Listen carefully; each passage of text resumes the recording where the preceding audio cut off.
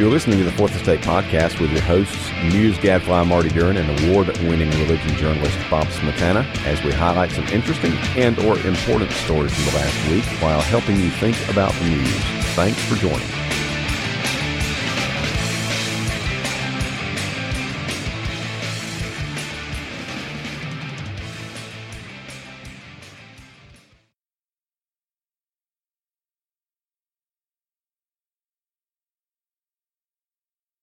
Hello again, everybody. This is Marty Duren. And I'm Bob Smetana. And we are welcoming you to the Fourth Estate Podcast, where we're helping you think about the news, at least we hope we are. And the first news that Bob wants to think about is the first news Bob always wants to think about. If it's not the Patriots and it's not the Red Sox, it is the Boston Celtics. The Boston Celtics. Clobbered the Milwaukee Bucks and then clobbered the 76ers in their process full of first-round draft picks with basically nobody, a couple of guys they brought off the bench and some guys from the stands. And the guy who should be Rookie of the Year, Jason Tatum, and old guy Al Horford, and scary Terry Rozier, who Horford played for the Hawks, man. He did. He's a really good player. He's a really good player. Yeah, but they have more stars. They have four pretty much star players on the bench who are out. I haven't even been keeping up. No, they pretty much they lost Gordon Hayward, their big free agent acquisition, the first game of the year in 5 minutes. Then they lost Kyrie Irving. That's great spend. Then Jaylen Brown, who was the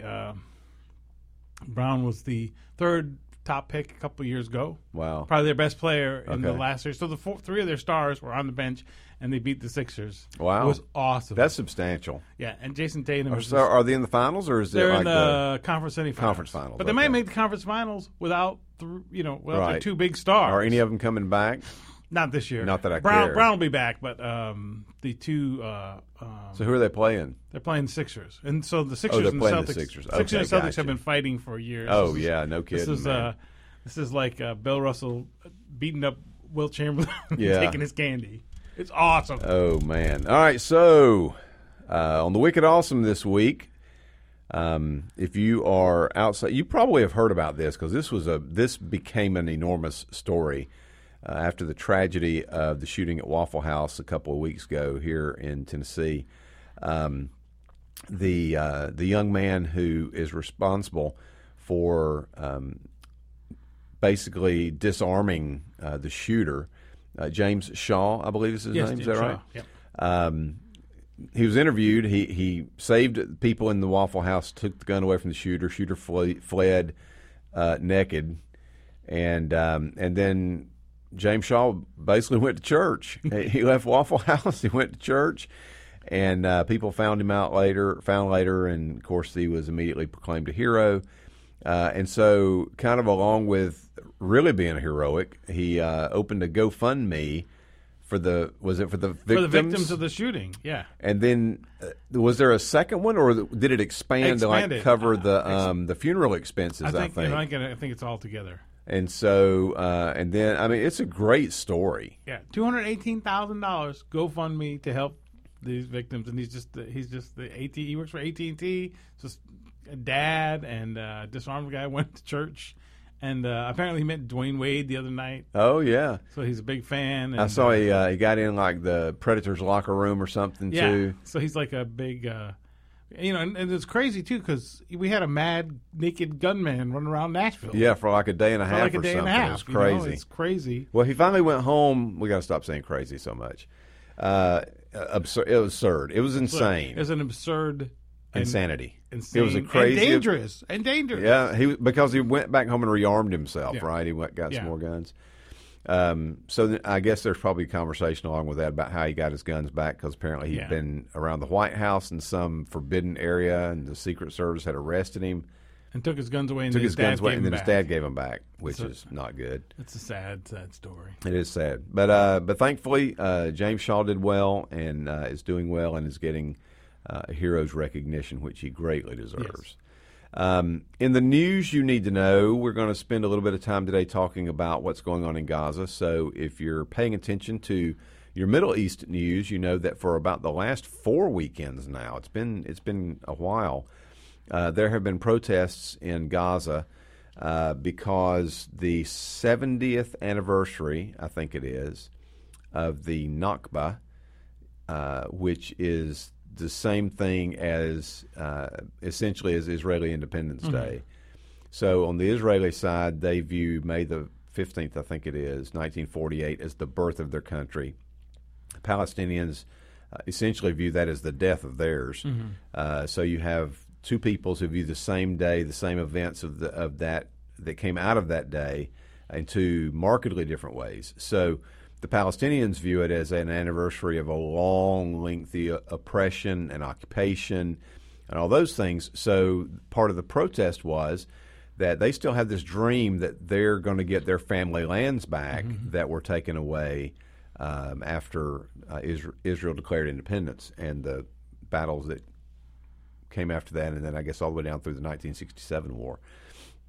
So a recent article, these are all three from a magazine called 972. I don't know what that stands for, but it's 972mag.com, and they're regular writers, and they cover this area a lot.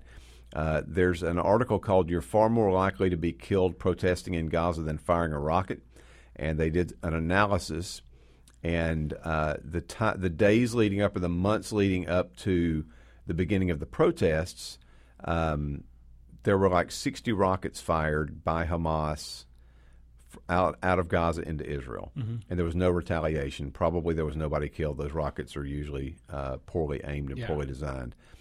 But there have been, as of last week, I think it was, 40 Palestinians killed in the protests, and literally thousands have now been injured. At least 1,500 is one report. I've seen a report that's as high as 4,000, I think, have been injured by both rubber bullets and live fire, and I think some were injured by like tear gas canisters that were fired in. So what's happening is this started as a protest so people would come, and they're not supposed to get within 300 meters of the barrier wall. So that's like 1,000 feet. Yeah. So a fifth of a mile, basically. They're not supposed to get to the border wall. And so they protest, they throw rocks. Of course, they're not going to hit anything from that distance. They burn tires, and there is some concern that somebody's going to try to do something unlawful behind the smoke. Yeah. Those kinds of things. So it's a major protest. It's been going on both weekdays and weekends. But in the course of this, the IDF, the Israeli Defense Force, has killed a number of people from distance. So like last week, I think there were two people who actually tried to cross part of it's a fence and part of it's a wall. Yeah. And so they tried to cross the fence, and they were stopped. But many of these people have been shot at distance. There's video. They're nowhere near any Israelis. They're nowhere near any IDF people. They're nowhere near the wall. They're basically alone. They're not armed. They don't have a rocket in their their gown or their robe or anything like that. And then they're running 1 minute and they're dead the next. And so two journalists have been shot and killed. One of these guys was fairly well known. He had multiple, I guess it's stringer work. He had contract work with different agencies from around the world, specifically kind of in the Middle East there. So this has been going on now for about a month. Yeah. You've got this ongoing situation with the Israeli military killing protesters, most if not all of whom are unarmed, and most if not all of whom are a great distance away and can hardly be considered a threat of any kind to the IDF. In addition to that, about a week ago, not even a week ago, about 3 or 4 days ago, the IDF went into Gaza apparently and arrested Ayed Maror, who is considered the top Palestinian nonviolent activist. So you have thousands of people who are protesting on a regular basis in preparation for the 70th anniversary of the Nakba. And the IDF goes in and arrests basically a Martin Luther King type of person who leads or at least advocates for nonviolent protest.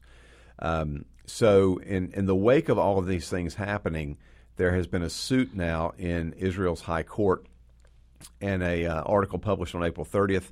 Top court hears first major challenge to IDF's live fire in Gaza. So several human rights groups now have banded together, and they have filed an action. I don't know if it's called a suit. I'm not sure what the terminology is in Israel. But basically it says Israel's High Court of Justice heard on Monday a major challenge to the IDF's rules of engagement, which permit the use of live fire against demonstrators who pose no danger to human life. So the Association for Civil Rights in Israel and the Defense of the Individual, Center for the Defense of the Individual, apparently have banded together to file a common complaint or challenge to this use. And if I'm not mistaken, Israeli military leaders have acknowledged that it was policy that they could use live ammunition on protesters, and that some of the deaths came as a result of snipers who were attempting to shoot people in the leg, and the person bent over. Oh gosh! And was hit in the head. Yeah. Now I find that not impossible, but that it would happen on a lot, I find improbable. Well, this line from the Israeli cabinet minister, he acknowledged that mistakes that might have been made in some of the shootings, and that bullets can do unpredictable things.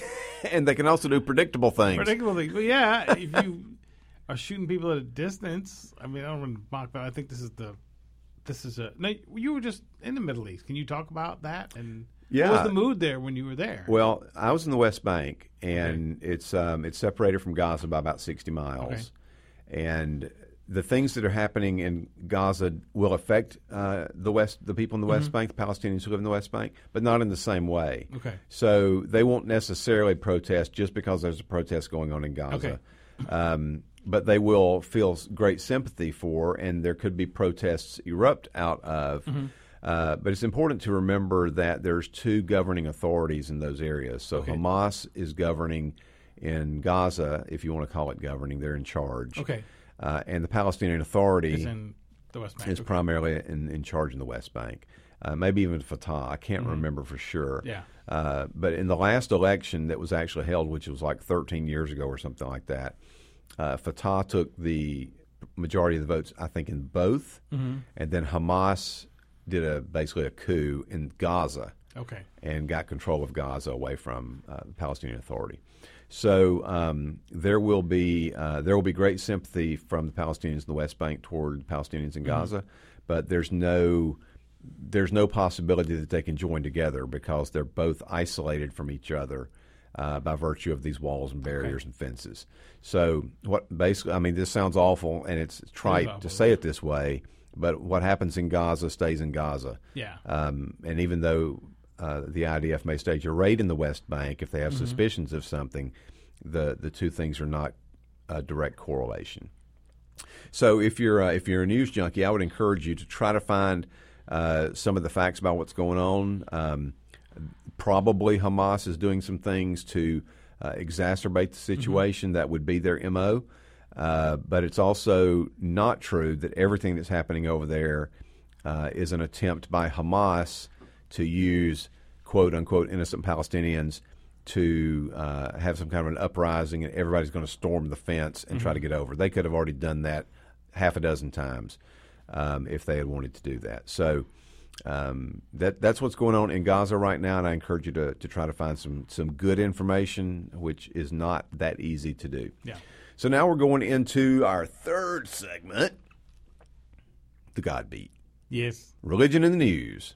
All right, what are we going to talk about today? Well, I heard that you weren't going to be able to read the Bible anymore if you lived in California. Yes. Well, I have heard yes? that too. I've heard that. Oh, you've heard that. I've heard that you're going to have the Bible banned. I heard you can't talk about sex. You can't. So there's a bill in the California I'm Assembly. worried about your friends that keep telling you this kind of stuff. It's not my friends. Oh, okay. It is some journalists, mostly activists. But this is a complicated story. So there's uncomplicated for us. Uncomplicated. There's a bill in the House, in the California Assembly. It's Assembly Bill 2943. So a few years ago, California banned what they call gay conversion therapy or yes, reparative I remember therapy that. Yep. for minors. So that's been, and the Supreme Court did not take it went off the court system. It was ruled constitutional. Supreme Court did not. I think it was appealed up to the Supreme Court. Supreme Court didn't take the case. The U.S. Supreme Court. U.S. Okay. Not so that law is still in the books. So now there's an attempt to expand that law for adults. Okay. And the way they're doing it is using a fraud statute. So they label the what they call sexual orientation change efforts, but really it's commercial therapy aimed at sexual orientation change, or gay, what you can call reparative therapy or gay conversion therapy. That would be an unlawful business practice, and therapists that charge for that could get in trouble. Mm-hmm. The problem is, or the concerns about the bill is it's a pretty broad bill. It's in a consumer protection bill, so there are lines about goods and services. So it's written so broadly that you could say that, well, it's banning the sale of Bibles because the Bibles talk about sexuality, or a conference or Christian books about sexuality could be banned. The lawmaker says this is just about commercial therapy. Anyone who we talked to a number of experts about this, they are basically, you can't ban the sale of the Bible because it's protected by the First Amendment. You can't ban books, and the government in California is going to be running around pulling off Bibles or pulling Christian books off the shelves, because there are robust constitutional protections for them. Now, the question that David French from National Review has been writing about this, called David up. He's a constitutional lawyer. So, David, what's the thing? You got these constitutional You called him up? I called him up. I didn't know you had his number. I called him up. I used to interview him all the time for the Tennessean. Oh, so okay. I called David. We chatted. He's like, here's the You problem. should say what his phone number is on the podcast. Say what his phone number is. Though, back in the day, this is the thing that pees me. It used to be BR549, right? Yeah. This is the thing that pees me. Somehow now, giving someone's phone number or address up is is called doxing, and it's a terrible thing. They used to be called the phone book. They used to deliver it to your door. It's more than that. It's not just like their name and address. Doxing is like a lot more than their name and address. Because you can still get that like on whitepages.com. Yeah, so there is kind of I know, but that bothers me. Like someone published, address that's in the phone. Public information is like that public information. Bob is old, y'all. I'm old. Like the phone book. They used to give me your phone book. I know. They used to come throw it out. You could hear it hit the driveway. So anyway, let's get off that rant. And so basically, David said, "Look, it's the bill is written so broadly that you can, and it's fraud. So consumer fraud has a lot more. So what he said basically, like penalties. Yeah. So if you've got a multi-level marketing or you're selling something, and your documentation about it is false, then they can come after that speech. The business speech can be." So the snake oil salesmen are going to get it. Snake oil salesmen get in trouble. Yeah. So if they label basically this is therapy as snake oil, then you could go after her. So one question he said is like if there's a counselor doing this and he sells a book, or if a conference is on sexuality and they sell resources, could they get in trouble? That would where you might. So we already had one Christian student ministry canceled 2 conferences out of fear of what would happen. Like they didn't want the legal risk. They're trying to do their conference. They didn't know when the law would become, if it's passed by the state Senate. So you're saying cancel that? So they canceled the conferences they had planned to hold in California. And they were holding some other way. So they moved people from that conference to other conferences, but they were concerned about even if they win in court. Say they got charged with violating. Say the law is passed. They get charged. Their concern was, well, we got to fight this in court. It's going to be a long time and a lot of money. Right. And so that's what David's point was. Okay. We talked to Doug Laycock at the University of Virginia. He's like, they're not, who's a well-known First Amendment professor. He's like, they're not selling the Bible. No, we can ban the Bible. So some websites out there, like Snopes. So what was this? I mean, how did they get from consumer protection to you're not able to read the Bible in California? So the law is pretty. David said it was clumsily written. Okay. Which I think is by a politician. Do tell. So the definition of sexual orientation change efforts was so broad, and the idea that goods and services related to that, that you could. So just telling somebody that they should repent because the Bible says so. Or you sell and if you sold a book that said you should repent of whatever, like even if you shouldn't sleep with someone before you get married or cheat on your wife. That could be the bill's written so broadly that someone could interpret it that way. Okay, so did they send it back to committee to rewrite, or what happened? It passed in the Assembly. It's headed on to the Senate. Well, of course it did. Who knows what's going to happen? But I mean, thank you, California. But the thing is, you read the bill, and it's it's a consumer protection bill. Yeah. It is pretty broad, and it's not the only bill though out Yeah. there. So you have still it doesn't turn the Constitution off. I think there are. There's a lot of fighting back and forth online about this is banned. No, it doesn't ban the Bible. It doesn't ban books. Probably could be used at a conference or for a counselor who sold this. But then there are the First Amendment questions: can you tell a counselor that they can't counsel someone for certain things if the person comes and says, "I'd like counseling on my sexual activity," Right. whatever it is. Right. Can you? Can the state ban that? For minors, you could see how it worked. Yeah. I don't know how that will work but that's a religious. Wow. There's a religious question there that's important. That's not just hyperbole. Yeah. All right. Also, you did a little study on what Americans believe about God, and you found out that most Americans believe in God, but God is a very fluid. Turns out that what I've been saying all these years, that most people believe in the God of the Grammys, is really right. They believe in, a force or a higher power. A lot of Americans do. So, in other words, a very nebulous concept, and God is basically who everybody thinks he is. Yes. Thank you. Well, I won't say yes. And I didn't have to study. The Pew Research did this study. Pew Research. They basically, it's really an interesting study. So Pew does a lot of research. They've always asked this question. A lot of people ask. Gallup asked this question. Sure. What Pew says in their kind of report on this was they said, now we've had all this change. Right. We have so many people who are religiously unaffiliated. They call them the nuns. There's a lot of Correct. Americans, about a quarter of Americans. So if you looked at, in broad traditions, the biggest religious traditions in America are evangelicals and nuns. These are people with no religious affiliation, and then Catholics. Now, are the nuns people who once were, or No, that's the both? nuns. That's a different That's group. correct. Okay. The nuns are unaffiliated. Doesn't mean they're not religious. It means they don't have a religious tradition. Okay. So, and some of them do believe in God. So they said, okay, when you say, they asked, do you believe in God? And then they said, do you believe in God as described in the Bible, or believe there's some kind of other higher power or spiritual force in the universe? Okay. So 56% of Americans, according to Pew, say they believe in God as found in the Bible. 33% say believe in some kind of other spiritual power or force. Okay. So a generic kind of Right. deity or The spiritual God of the power. Grammys. Or the force. It's the 33, and that includes 9% of people who say they don't believe in God, but they do believe in a force. So it's great. I was like, so some actually specify that they believe in the force, not using the capital a F. spiritual force. Not a spiritual capital force or F. higher power, yes.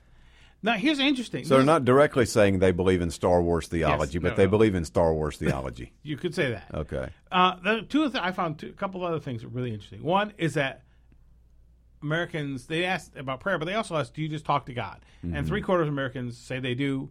28% say they get a Busy signal. no, they say God talks back to them. Okay. And certain kind of Christians. Well, don't tell those evangelicals- gals on The View about that. They'll go haywire, man. So evangelicals and African American Protestants are most likely to say they hear a response back.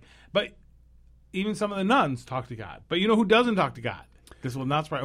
What American group does not talk to God? Atheists. Atheists. 3% say they talk to God. 1%. So there Wait are a minute. a couple of them. 3% of atheists say they talk to God? Yes. That's funny. And 1% say they don't get say they get a reply. So it's a really small. Wait a minute. 1% of atheists say they get a reply when they talk to God? Yes, that's awesome, but it's pretty small. But that's just funny. So here's an interesting thing, though. In the study they looked at, they asked like attributes of God. Okay. So if you believe in the God is described in the Bible, 97% say God loves all people regardless if they're false. If you believe in a spiritual power, that goes to 69%. Oh, wow. You know, this was interesting. 50% of people who believe in God, the Bible says God's punished them for something. Huh. That goes on to 37% for the spiritual and higher power folks. Is the higher power, spiritual power, is that the sole defining phraseology for that? Yeah, they say... so it's intentionally nebulous? It's intentionally nebulous. Okay. Yeah. They're trying to say, do you believe in the So- kind of Judeo-Christian so- God? Yeah. The God is out there. Yeah. The X-Files God is out there, and they leave it that way so that it's so they're not accidentally defining it as the God of the Bible, so people can keep a distinction. Cool. So it's really interesting, and it was kind of a response to okay, the religious makeup of the country has changed. So when most people in the country were Christian, you asked, do you believe in God? They had because you really had Protestant, Catholic, and Jews, and then very small numbers of other folks. Where if you're trying to do a mass survey, you wouldn't get enough answers. Now we have like 38% of people under 30 say they're nuns. They have no religious affiliation. Okay. Well, that's going to affect then when you say you believe in God. Well, what does that word mean? And a lot of them would probably ask that question. Yeah, and this is a baseline. So in a couple of years they can ask it again, and then they can see are the changes in religious affiliation having theological changes? Because religion has. This is my little religion reporting. Factoid for the day. Thing you should know. So they talk about what they call the 3 B's in religion: belief, behavior, and belonging. Okay. So belonging has been changing in America now, right? The nuns don't belong to a religious tradition. So now Pew is saying, okay, how does that belonging affect their belief? Because people look a lot at belonging and behavior, but they don't always ask about beliefs. Now we've got changes, so we have to ask belief questions differently. That's religion news for today. All right. So rounding out the God Beat, our religion news section, Hobby Lobby's smuggled artifacts will be returned to Iraq. So is this related to the Museum of the Bible? Because I can't remember the specifics of how this story goes, other than Hobby Lobby wound up with antiquities that had been illegally provided to them. Is that a safe way to say it? They bought $1.6 million worth of cuneiform tablets, bricks, and other kind of artifacts. Right. And that was for Hobby Lobby. And so 5,500 objects altogether. Yes, together. Now, and 4,000 or so will have to be returned. Yes. So they've gotten that. That museum's got about $200 million worth of artifacts from Hobby Lobby. So okay. So there are There's there are Hobby Lobby artifacts in the Museum of the Bible. These now there's a lot going on with antiquities right now. Right. So one unintended consequence of building a giant Bible museum is that a lot of money was put into antiquities. Now we also have a war going on, and so antiquities and ISIS destroying things, and so there's in the Middle East there's war, and so that's created more. And in Iraq, you had chaos, so there was nobody was keeping watch on artifacts. Or somebody was, but it's a lot easier to steal artifacts. So there was a lot of money in the market. There were questionable. There were people out stealing things, and not a lot of oversight. And then you had fraud in some cases. That's not the issue here, though, right? No, the issue here is legitimate stuff that they bought. There's stuff that this is not fraudulent stuff. This is stuff they bought, that they shouldn't have bought. They shouldn't have bought. Okay, got it. So there wasn't, so the way that Steve Green from Hobby Lobby says, we should have exercised more oversight and carefully questioned how the acquisitions were handled. So, and we all know that the acquisitions we may not all those, but the acquisition process for museums is controversial right now. I did not know that. It has been controversial. If you go to the British Museum which I went to a few years ago, they've got parts of the Parthenon there because from the Nashville Parthenon, from the Parthenon in Greece. Oh, okay. Because they got knocked off during a war, and the British went along. Somebody brought them home. And brought them to the British Museum, and then Greece many years later said, "Hey, we'd like our cultural artifacts back." And there's a lot of, but a museum in Boston. A museum at a seminary in Boston got in trouble because they had Native American artifacts that they should have returned. Okay. And they in the museum got in a fight, and then someone reported them to the government. So the seminary ended up getting in trouble for having artifacts they shouldn't have had. So this it's a complicated story. Thing, yeah. But I think Hobby Lobby's like, hey, we shouldn't have bought this. What are they just having to pay a fine, or did they have to pay a fine and they got to bring it? They paid $3 million fine. They got to send it all back. So okay. now. It's the end of the story. They're sending it back to Iraq, which is good. And it probably should be noted as well that they had been advised against some of the purchases they were making. Yes. So it wasn't a totally blind thing where at the end they could just say, "Hey, we didn't know." Yes. They were advised to exercise more caution and kind of just blew through and that. I think they have said we didn't do the right thing. Yeah. I think that they've owned up and said we. Now here's the funny part. Their eyes got bigger than their stomachs. And here's the funny part. And NPR just did a story about it, but they got a picture. And this is how complicated the story is. Here's the correction at the bottom of the story. A previous version of this story contained a photo of an artifact that was not among those illegally smuggled. So they have artifacts that are not illegally smuggled. So it's a complicated. It turned out to be a box of Cracker Jacks. So this is what I love about the religion beat, though. Everything. You got international politics, money, cultural. Cuneiform. History, cultural, not culturally, but appropriate use of cultural artifacts. That's all in the religion story. Yeah. That's why it's so awesome. Well, that's it for today, folks. Thanks for joining the fourth. What do you mean we can't talk about the nun cult? That's going to have to wait. I'm afraid we're out of time. How about some hippie Jesus music? What do you got? I won't. I could play one, but no, we're not. I'm gonna write you. We should have UFO. We should be singing. He's an unidentified flying object. A great Larry Norman song. Or I wish we'd all been ready. Did you read Thornbury's book on Larry Norman yet? I've started on it. It's great. Okay. Well, maybe you can do a review next time or when you get done with it. Yeah, but hippie Jesus music is added. I should play. I'm just gonna turn it on. You can't stop me. I could just turn on. I wish we'd all been worried. Life was full of guns. Oh my! Hey, don't forget to run by iTunes or your favorite podcatcher and rate and review the Fourth Estate podcast. And if you would like, follow at Bob Smetana on Twitter or at Marty Duran or at T4E Podcast if you'd like to keep up with the podcast. And that would be awesome as well. No Facebook page yet. We may do that later on, but not now. And until the next time, I'm Marty Duran. And I'm Bob Smetana. And we are helping you think about the news.